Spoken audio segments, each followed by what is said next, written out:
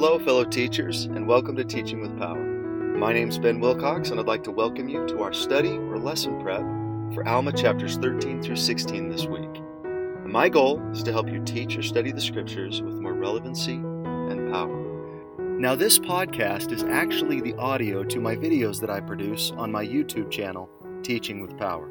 So if you hear me referring to visuals and you'd like to see what I'm referring to, I encourage you to check out the video presentation on YouTube. And if you'd like the lesson plans or the slides or the handouts that I use, just go to teachingwithpower.com and you'll find links to my channel, my blog with the lesson plans, and my shop. So I encourage you to grab your scriptures and your marking pencils. It's time to dig deep. This week's chapters cover part 2 of what I call the tragedy of Ammonihah. And one certainly has to stop and ask why Alma, or Mormon for that matter, decided to include so many chapters on this particular story in the Book of Mormon. 9 whole chapters dedicated to the Ammonihah story. I mean, the Stripling Warriors don't get that many chapters. Ammon doesn't get that many chapters. There must be something about what happened in Ammonihah that God really wanted us to understand in the latter days. And I don't claim to know the definitive reason why, but it's a good question for us to consider as we study these chapters. And remember that this week is part 2. If you haven't watched part 1 yet, covering chapters 8 through 12, I recommend that you do that first. But this week we'll zero in on chapters 13 through 16. And last week we identified 2 major themes in these chapters. We called them the rescuers and the lost. And we're going to do the same this week and begin with the rescuers. Chapter 13 is a rescuer chapter. But for an icebreaker, I like to start the lesson with this question. What if you had God's power? What would you do with it? I mean, God, He can part seas, move mountains, protect people from their enemies, call down fire from heaven, heal people, and numerous other miracles that we find all over the scriptures. But what would you do with it, though? And usually, you get some pretty fun answers to that question, especially if you're teaching the youth. They really let their imaginations run wild, so you can kind of have fun with that. But then you transition with the comment like this. Well, I'm willing to bet that there are people in this room right now that actually do have God's power. Who might I be talking about? And just let them think about that for a bit. The answer is that they do. Anybody who has access to the priesthood or priesthood authority has God's power. That's what priesthood is. We can access it and have the ability to hold a measure of it within ourselves. So the question is, if we have all these individuals in the church with that power, then why don't we see more of those things that we were talking about happening? These miracles. Why don't we see people parting rush hour traffic, or President Nelson traveling from hospital to hospital, healing all the sick people, moving mountains to aid with construction projects, multiplying food for church activities? Why don't we see that kind of thing happening?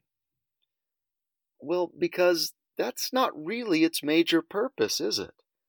I mean, we believe in miracles, but the purpose of the priesthood is not to bring convenience into our lives, or to remove all our obstacles and problems, or to bring attention or glory to the people that are performing them. Alma chapter 13 is going to help us understand real priesthood purpose. And before we dive into that phenomenal chapter, I want to express how grateful I am for the added understanding and insight we've been given in recent years concerning women in the priesthood. This chapter is not just a man chapter. This is a children of God chapter. And we should keep that in mind when we talk about priesthood, that there's a distinction between priesthood authority and priesthood keys. And President Oaks, I think, explained it best. He said, we're not accustomed to speaking of women having the authority of the priesthood in their church callings. But what other authority can it be? When a woman, young or old, is set apart to preach the gospel as a full-time missionary, she's given priesthood authority to perform a priesthood function. The same is true when a woman is set apart to function as an officer or teacher in a church organization under the direction of one who holds the keys of the priesthood. Whoever functions in an office or calling received from one who holds priesthood keys exercises priesthood authority in performing her or his assigned duties. So keep that in mind as we study this chapter, that both men and women exercise priesthood authority in their God-given assignments. Well, priesthood is one of those words that I think we use so often that it begins to lose its meaning. So we're going to take a really close look at it and maybe substitute it with some synonyms, and maybe we can understand it on a little bit of a deeper level. So we're going to approach this lesson with an activity that I call gospel grammar. So I hope you remember your parts of speech from elementary because it's back to school. I want you to read Alma chapter 13, verses 1 through 12, looking for individual words that teach you truths about the priesthood. See if you can find at least one that's going to fit into each of the following parts of speech and ponder what they teach you about the priesthood. And be sure not to divorce the words from their context either. Try to keep in mind the general principles that are being taught to you as you read as well.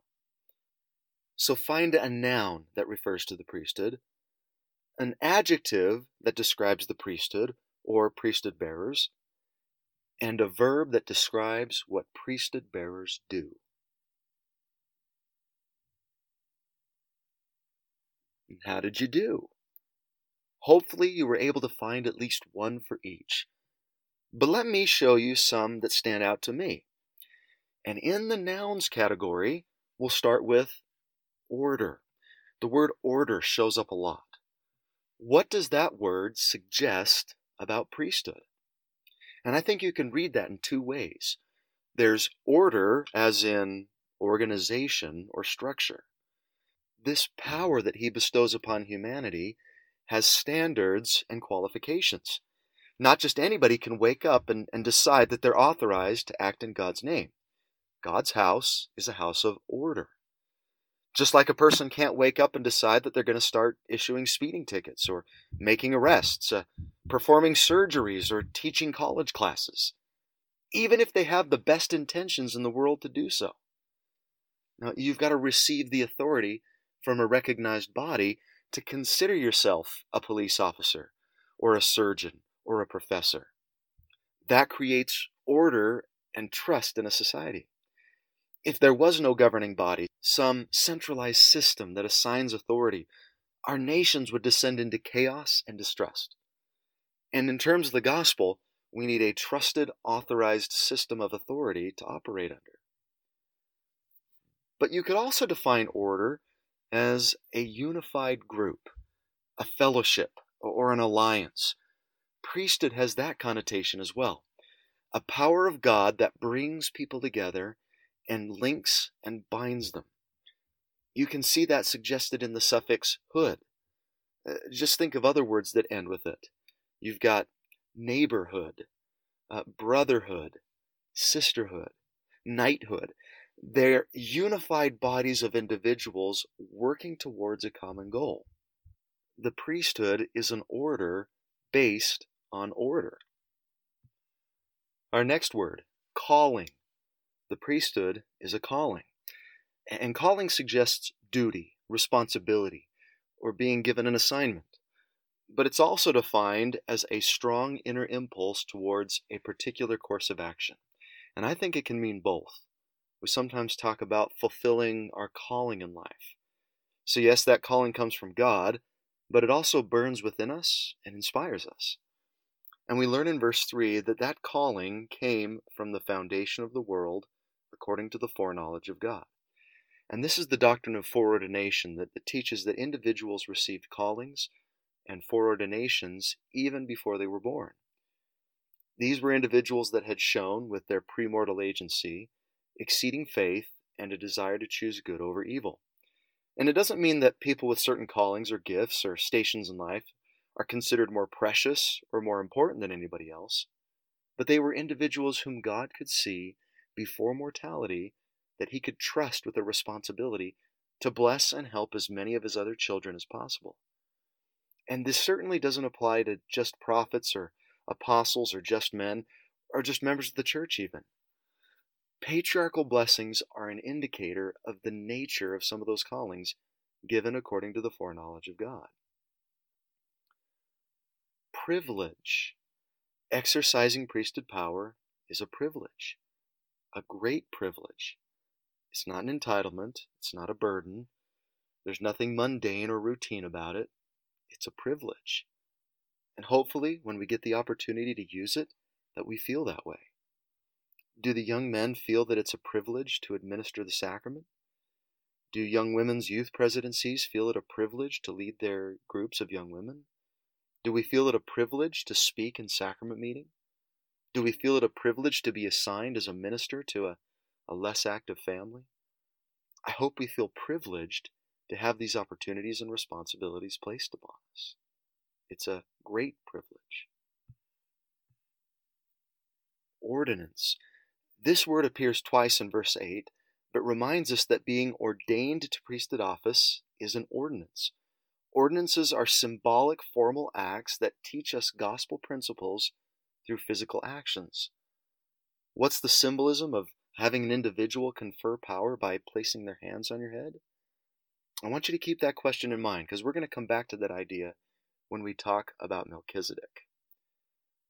All right, time for a different part of speech. Adjectives. Probably the most frequent adjective we see is the word holy. The word comes up 13 different times in these verses. He talks about a holy order, a holy calling, a holy ordinance. Holy means consecrated or dedicated for a special purpose. What a great word to describe the priesthood itself and those that exercise it. Hopefully we can be consecrated and dedicated to God's special purposes as we use our priesthood authority. Prepared. I see that word 5 different times. We learn that the priesthood was prepared from the foundation of the world, from eternity to all eternity. It was always part of the plan. Priesthood is eternal and essential for God's purposes to be fulfilled. It wasn't an afterthought. It was prepared. But there's something else in those verses that was prepared, or described as being prepared. It's in verse 5. What else is it, or who else was prepared before the foundation of the world? God's only begotten Son, the Savior, also was prepared. And then lastly, for adjectives, there's 5 different adjectives that are similar in nature. So we're going to group them together here. Sanctified, washed, white, pure, spotless.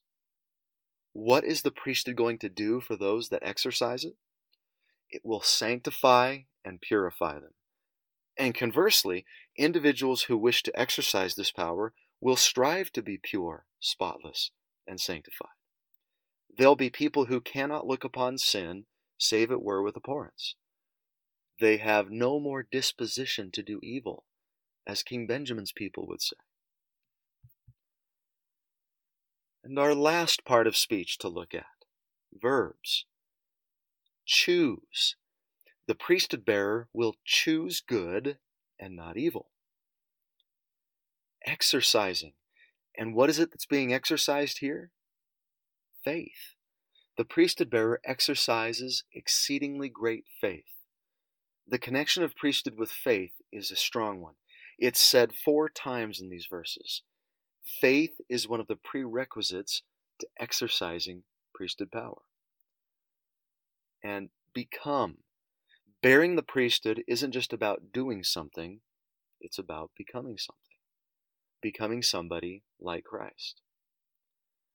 And then I've saved this one for last, because I think it stands out to me as one of the preeminent purposes of priesthood power. It's right there in verse 1, the very first thing that Alma highlights as a purpose of the priesthood. And that is to teach. To teach these things unto the people. What are these things that he's referring to?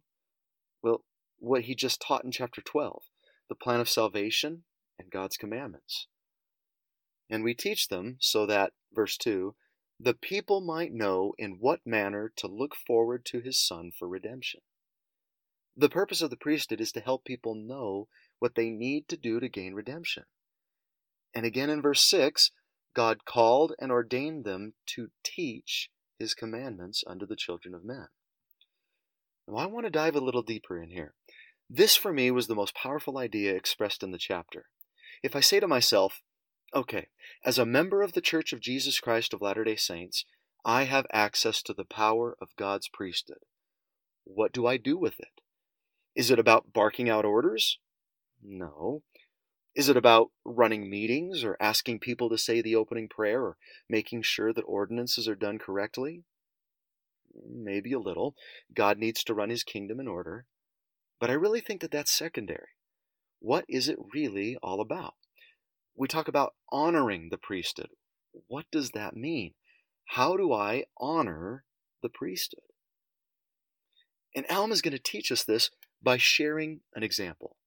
Somebody that he felt embodied what the priesthood was all about. That person's name is Melchizedek. And I want you to read Alma chapter 13, verses 14 through 19, and mark everything that you learn about Melchizedek. Some of the things that you may have picked out: he was a high priest, Abraham paid tithing to him, and he was a king over the land of Salem. But then we learn something about the people in his kingdom. They were wicked, full of all manner of wickedness. But with mighty faith, he preached repentance to his people, and lo and behold, they repent. He establishes peace in the land under the office of the high priesthood. And in Doctrine and Covenants 107, we learn that the full name of the higher priesthood is the Holy Priesthood after the order of the Son of God. But out of respect or reverence to the name of the Supreme Being, to avoid the too frequent repetition of his name, they, the church in ancient days, called that priesthood after Melchizedek. And why Melchizedek? Doctrine and Covenants 107, verse 2. Because he was such a great high priest. He's the perfect example of what a priesthood holder is and should do. And what did he do? Well, through his faith, through his preaching, through his example, he was able to turn a wicked people into a righteous one. He was able to establish peace in people's lives. That is exercising priesthood authority at its best. Teaching, acting, and leading in such a way that it lifts and blesses others and brings peace to them. Melchizedek, come to find out, is actually a title rather than a given name. More than likely, Melchizedek is Shem, one of Noah's sons. But Melchizedek, the title, means King of Righteousness. And we also learned that they called him the Prince of Peace. That's the kind of authority God wants exercised in his name, the kind that encourages righteousness and peace, not dominion and conquest. And earlier I mentioned the symbolism of the ordinance of formally receiving priesthood authority. How is that performed? The individual sits in a chair while another person with authority places their hands on their head and gives them that power or that calling. What's the symbolism? Well, when a king becomes a king, there's a ceremony. It's called a coronation. The future king sits on a chair or a throne while someone in authority, usually a member of the clergy, places a crown upon their heads and utters words of blessing. Well, when priesthood is conferred, it's the same movement and the same idea. Except when you receive priesthood or priesthood office or a calling, you're becoming a different kind of prince or king or royalty. You become a prince of peace and a king of righteousness, a princess of peace, a queen of righteousness. As we exercise priesthood authority, hopefully we can earn those titles and follow the example of Melchizedek. So how do we know if we're honoring our priesthood authority? Well, are people's lives better because of what we do, because of who we are? Do we lift people? Do people find it easier to do what's right when they're around us? Do we bring peace into their lives? And if yes, then we are honoring our priesthood authority. And then I'd like to take you to another verse in this chapter and add one more verb to our list. See if you can find it in verse 24. For behold, angels are declaring it unto many at this time in our land.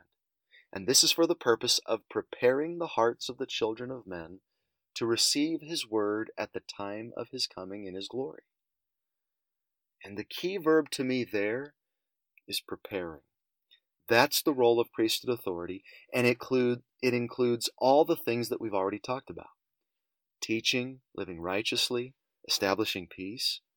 It's all about using that God-given power and responsibility to prepare others to receive Christ and his word. In short, priesthood is not about me. It's not about the one exercising the authority. It's all about blessing and lifting and preparing others for Christ to come into their lives. I know this verse is talking about angels, but aren't priesthood leaders also angels in a way? Isn't that what Alma and Amulek are doing at this very point with the people of Ammonihah? Aren't they preparing the hearts of the children of men to receive Christ's word? Isn't that what Melchizedek did?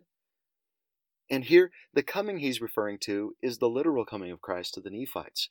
But whenever the scriptures speak of Christ's coming, whether it's talking about his mortal ministry or his second coming, it applies to more than just those relatively few that will happen to be alive when he comes, or when he came.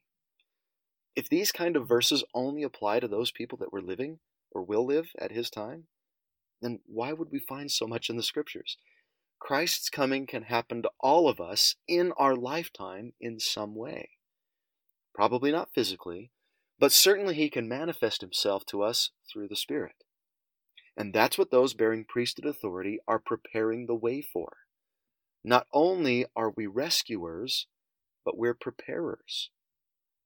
I know we emphasize in the church the fact that we need to come unto Christ, that we need to go to him. This whole course of study is called Come Follow Me. And I think that's wonderful. That's a true and vital principle. We do need to go to him and follow him. But if we visualize in our minds that Christ is static, just standing there, waiting for us to come unto him, then I think we're missing a key component. The scriptures also speak of Christ coming to us. He's moving towards us as we move towards him. We meet in the middle. One place you can see this is John 14:23. Jesus answered and said unto him, If a man love me, he will keep my words, and my Father will love him, and we will come unto him, and make our abode with him. Alma understands this better than anybody. He reached towards his Savior from the depths of his suffering and repentance, but the Savior snatched him out of it. We reach, and he reaches. We come, and he comes. And I use my priesthood authority to help prepare people for that coming, and to encourage them to move towards him. John the Baptist was called a preparer for Christ. He was called to make his paths straight. Every valley shall be filled, and every mountain and hill shall be brought low.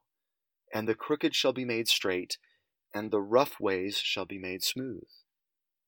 That's our job as priesthood bearers. There are barriers between others and Christ. So we become valley fillers, mountain levelers, road straighteners, and smoothers. And we do that, verse 27, from the inmost part of our hearts, yea, with great anxiety even unto pain, that they'll hearken unto our words.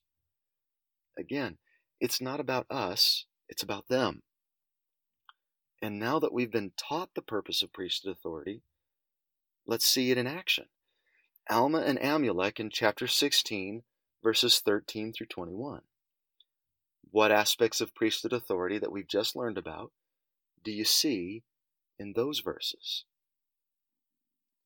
Well, they go out and they preach repentance, just like Melchizedek did, without respect of persons. Then there's another one of our key verbs. Through their efforts, the Spirit was able to prepare their minds and their hearts to receive Christ's word at his coming. And this is all leading to one overall goal that God has for his children. It's a key phrase that we haven't identified yet, but if you've been reading close, you may have picked up on it. It's here in 16:17. But it's also in all of these other verses, in chapter 12 and 13. And what's that phrase, that common phrase? Enter into his rest. Ultimately, we all want to enter into God's rest. And Doctrine and Covenants 84:24 tells us that his rest is the fullness of his glory. Well, that's what I want to do. That's what I want to use my priesthood authority for. I want to be a teacher. I want to be a preparer. I want to be a valley filler and a mountain leveler. I don't need to be in charge. I don't need to have people look at me or think highly of me or obey me. It's not about me. The priesthood is never about us. I want to be a preparer to all that I meet. I want to prepare the hearts and minds of my ward members and those that aren't members to receive the words of Christ. I want to prepare my students to receive the words of Christ. I want to prepare my children for Christ's coming into their lives. And I do it from the inmost part of my heart, with great anxiety, even unto pain, because I want them to enter into God's rest. I want them to have joy and gladness. I want them to experience the fullness of God's glory. So maybe some questions to ponder here. Who have been some of the preparers in your life? And how have they influenced you? What can you do to fulfill the purpose of your priesthood authority more fully? And then what gospel grammar word meant the most to you in this lesson? So, the priesthood is about being a preparer, preparing the hearts and minds of others for the coming of Christ. It's not about us. I'm so grateful for the preparers and the rescuers in my life. My father was a preparer. My mother was a preparer. My bishops, my youth leaders, my teachers, my grandparents, my siblings, the living prophets and apostles.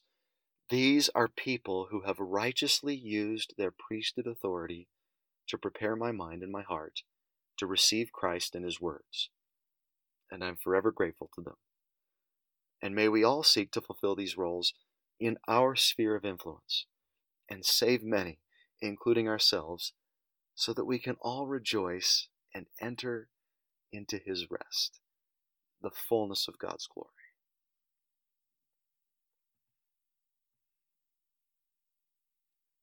Now we're going to turn to the more discouraging message of these chapters. We're going to leave the rescuers behind and focus on the lost now. The people of Ammonihah have a sobering lesson to teach us. And we'll start with the following icebreaker. Can you recognize the pattern here? Which puzzle piece should come next? Choose from the pieces in the second row.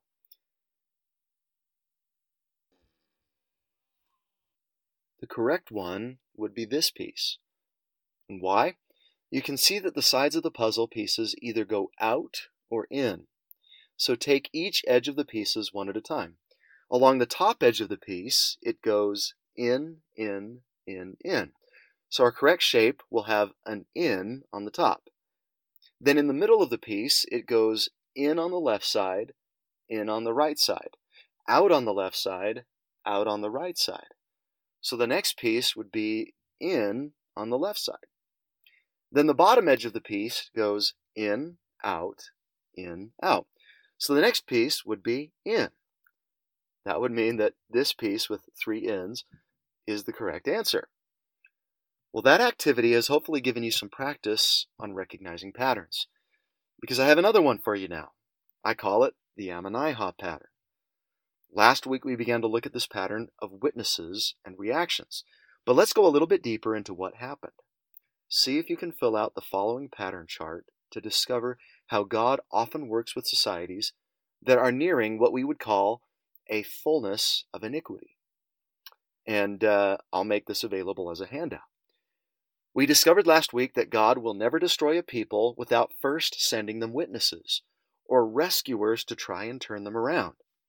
Remember, God loves all of his children, even his rebellious ones, and he wants to give them ample opportunities to change before he allows for their destruction. So here we go.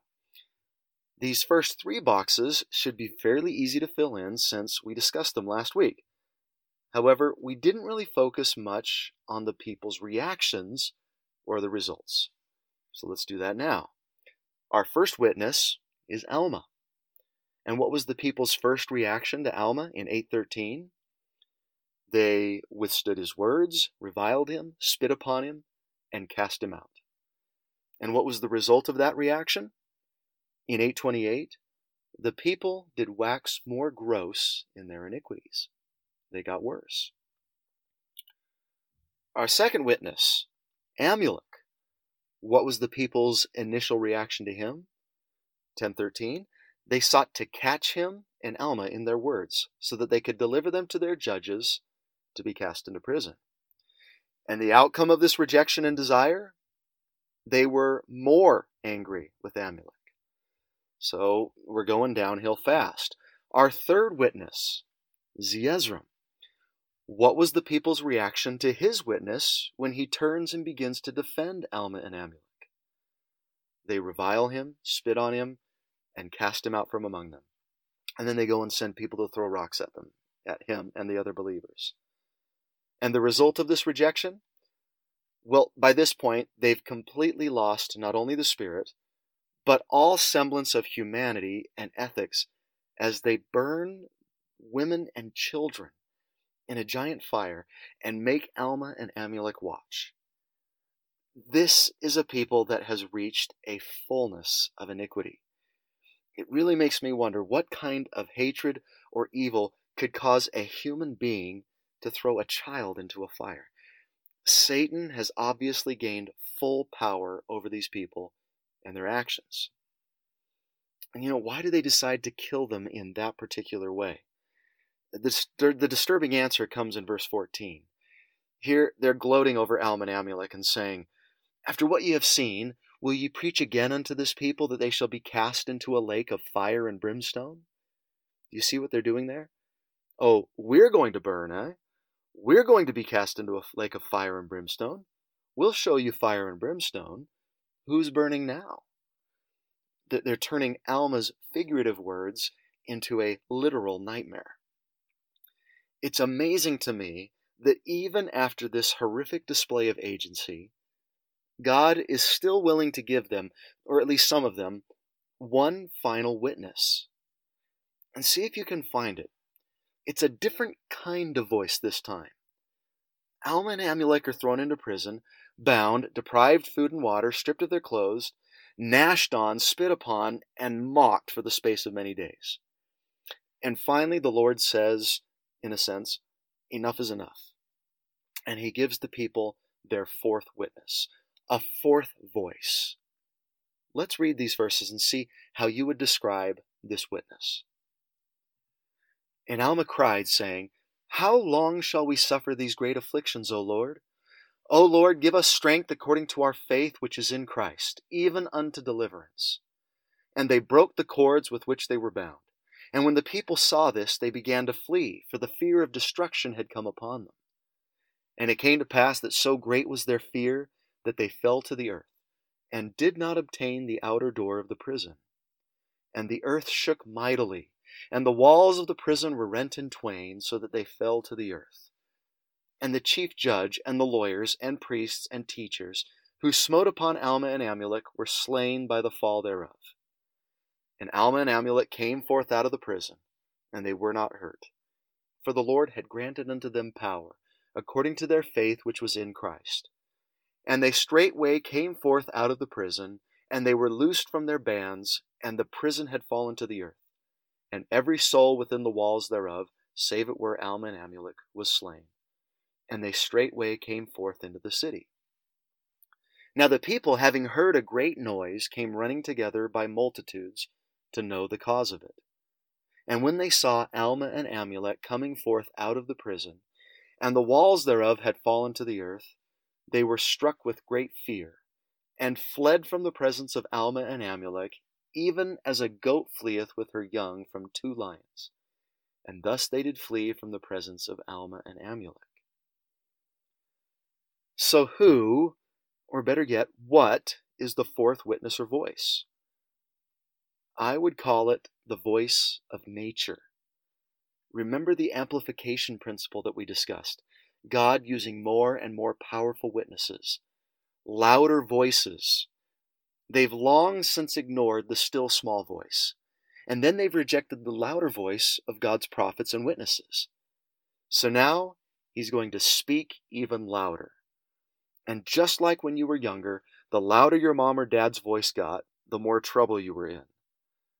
One of the best places to see this principle is Doctrine and Covenants 43, 24-26. O ye nations of the earth, how often would I have gathered you together as a hen gathereth her chickens under her wings, but ye would not.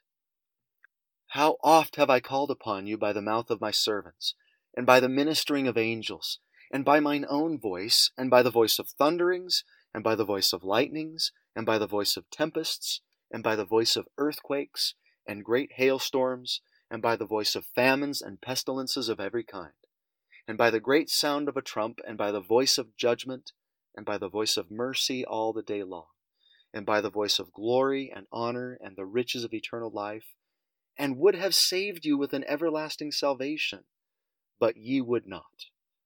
Behold, the day has come when the cup of the wrath of mine indignation is full. Now, do you see the message there? God has called so often and with so many different voices. You can almost sense the tone of exasperation in that list. I've tried everything with you guys, but you won't listen. I've tried the soft voice. I've tried the loud and scary voice. I've tried the voice of judgment and the voice of mercy. I've tried it all. Nothing works. And so now the cup of mine indignation is full. You've reached the fullness of iniquity. The day of mercy has passed. And still, we have yet to see the people's reaction to this louder voice. Are they going to change after seeing this? Their leaders and judges and lawyers have been killed in the collapse, but the rest of the people of Ammonihah, are they going to repent now? Are they going to repent after such an awesome and obvious display of God's power, his mighty voice? Alma chapter 15, verse 1. Alma and Amulek are commanded to depart out of the city. It doesn't work. They just tell them to leave. No change, no desire to repent. So, as we've seen in the pattern already established, every time they reject a witness, what happens to their level of iniquity? 15:15. They yet remained a hard-hearted and a stiff-necked people, and they repented not of their sins. Well, this is all leading up to our final outcome. After they've rejected all those witnesses, what eventually becomes of the people of Ammonihah? And chapter 16 holds the answer.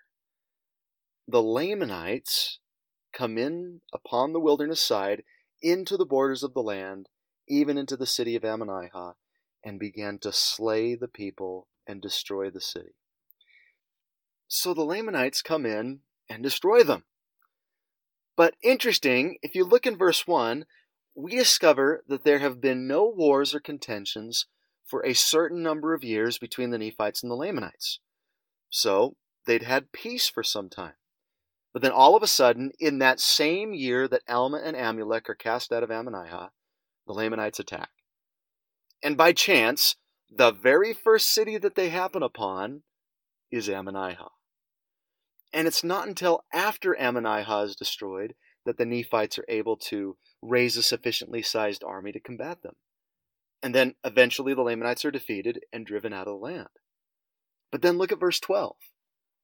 And the Lamanites did not come again to war against the Nephites until the 14th year of the reign of the judges over the people of Nephi. And thus for 3 years did the people of Nephi have continual peace in all the land. So years of peace before and years of peace afterwards. We have just this one little problem out of nowhere in the year 81 BC. Coincidence? I'll let you decide. So the final outcome for the people of Ammonihah, verses 9 through 11. And thus ended the 11th year of the judges, the Lamanites having been driven out of the land, and the people of Ammonihah were destroyed. Yea, every living soul of the Ammonihahites was destroyed, and also their great city, which they said God could not destroy because of its greatness. But behold, in one day it was left desolate, and the carcasses were mangled by dogs and wild beasts of the wilderness. Nevertheless, after many days their dead bodies were heaped up upon the face of the earth, and they were covered with a shallow covering. And now so great was the scent thereof that the people did not go in to possess the land of Ammonihah for many years. And it was called Desolation of Nahors, for they were of the profession of Nahor, who were slain, and their lands remained desolate. This particular lesson may be why so many chapters are dedicated to the Ammonihah story. Yet it's not the only one of its kind in the Book of Mormon. There are a number of stories where a group of people, a nation, or a city suffers destruction or annihilation. In fact, the Book of Mormon both begins and ends with one. In the very first chapter of the Book of Mormon, we see Lehi warning the inhabitants of Jerusalem that they will be destroyed because of wickedness. As the reader, we know that this does eventually take place. And then the Book of Mormon also ends with such a story as we see the annihilation of the entire Nephite society. And in between those two stories, we've got more examples, such as the story of the Jaredites, or the people at the time of Christ's coming. And then you have the people of Ammonihah. And in the history of our earth, sometimes a group of people becomes so wicked that they lose the right to continue living on the planet. There's a point that is reached where it seems that God feels it makes no more sense to allow their society to continue making themselves and other people more miserable through their wickedness. I'm sure he laments having to send the spirits of his children to societies that have reached this point, knowing that they don't really even stand a chance for righteousness and happiness in such terrible conditions. Perhaps he feels they stand a better chance of changing in the spirit world. They've reached the fullness of iniquity, and when that happens, they're swept off the face of the earth. So what's the message for you and I? Can we heed the warning of the tragedy of Ammonihah? And yet, this acts as a general warning to our society as a whole, but we as individuals can't really control all of society. We can only control ourselves. But what about a personal message here? What might it be for us? My thought? Listen to the witnesses. When we begin to rebel in any form against God's commandments, lovingly, He's going to send voices and witnesses to correct us, rescuers and preparers. Hopefully, we'll change when we hear the soft whisperings of the Spirit telling us we need to change or resist temptation. But if that fails, hopefully we'll change when we hear the voice of family members, teachers, church leaders, prophets.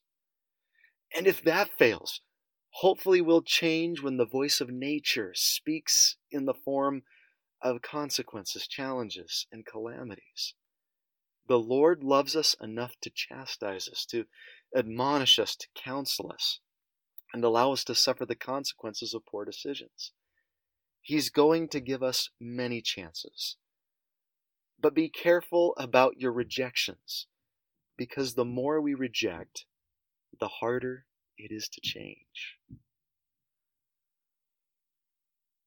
So a final question to consider here. What do you feel is the most important thing the Ammonihah chapters have taught you, and why?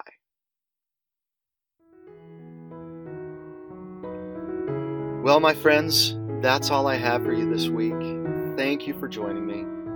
I really feel privileged that I get the chance to share my love of the Scriptures with so many of you each week. And I really appreciate your kind comments and your gratitude as well. Thank you so much for watching.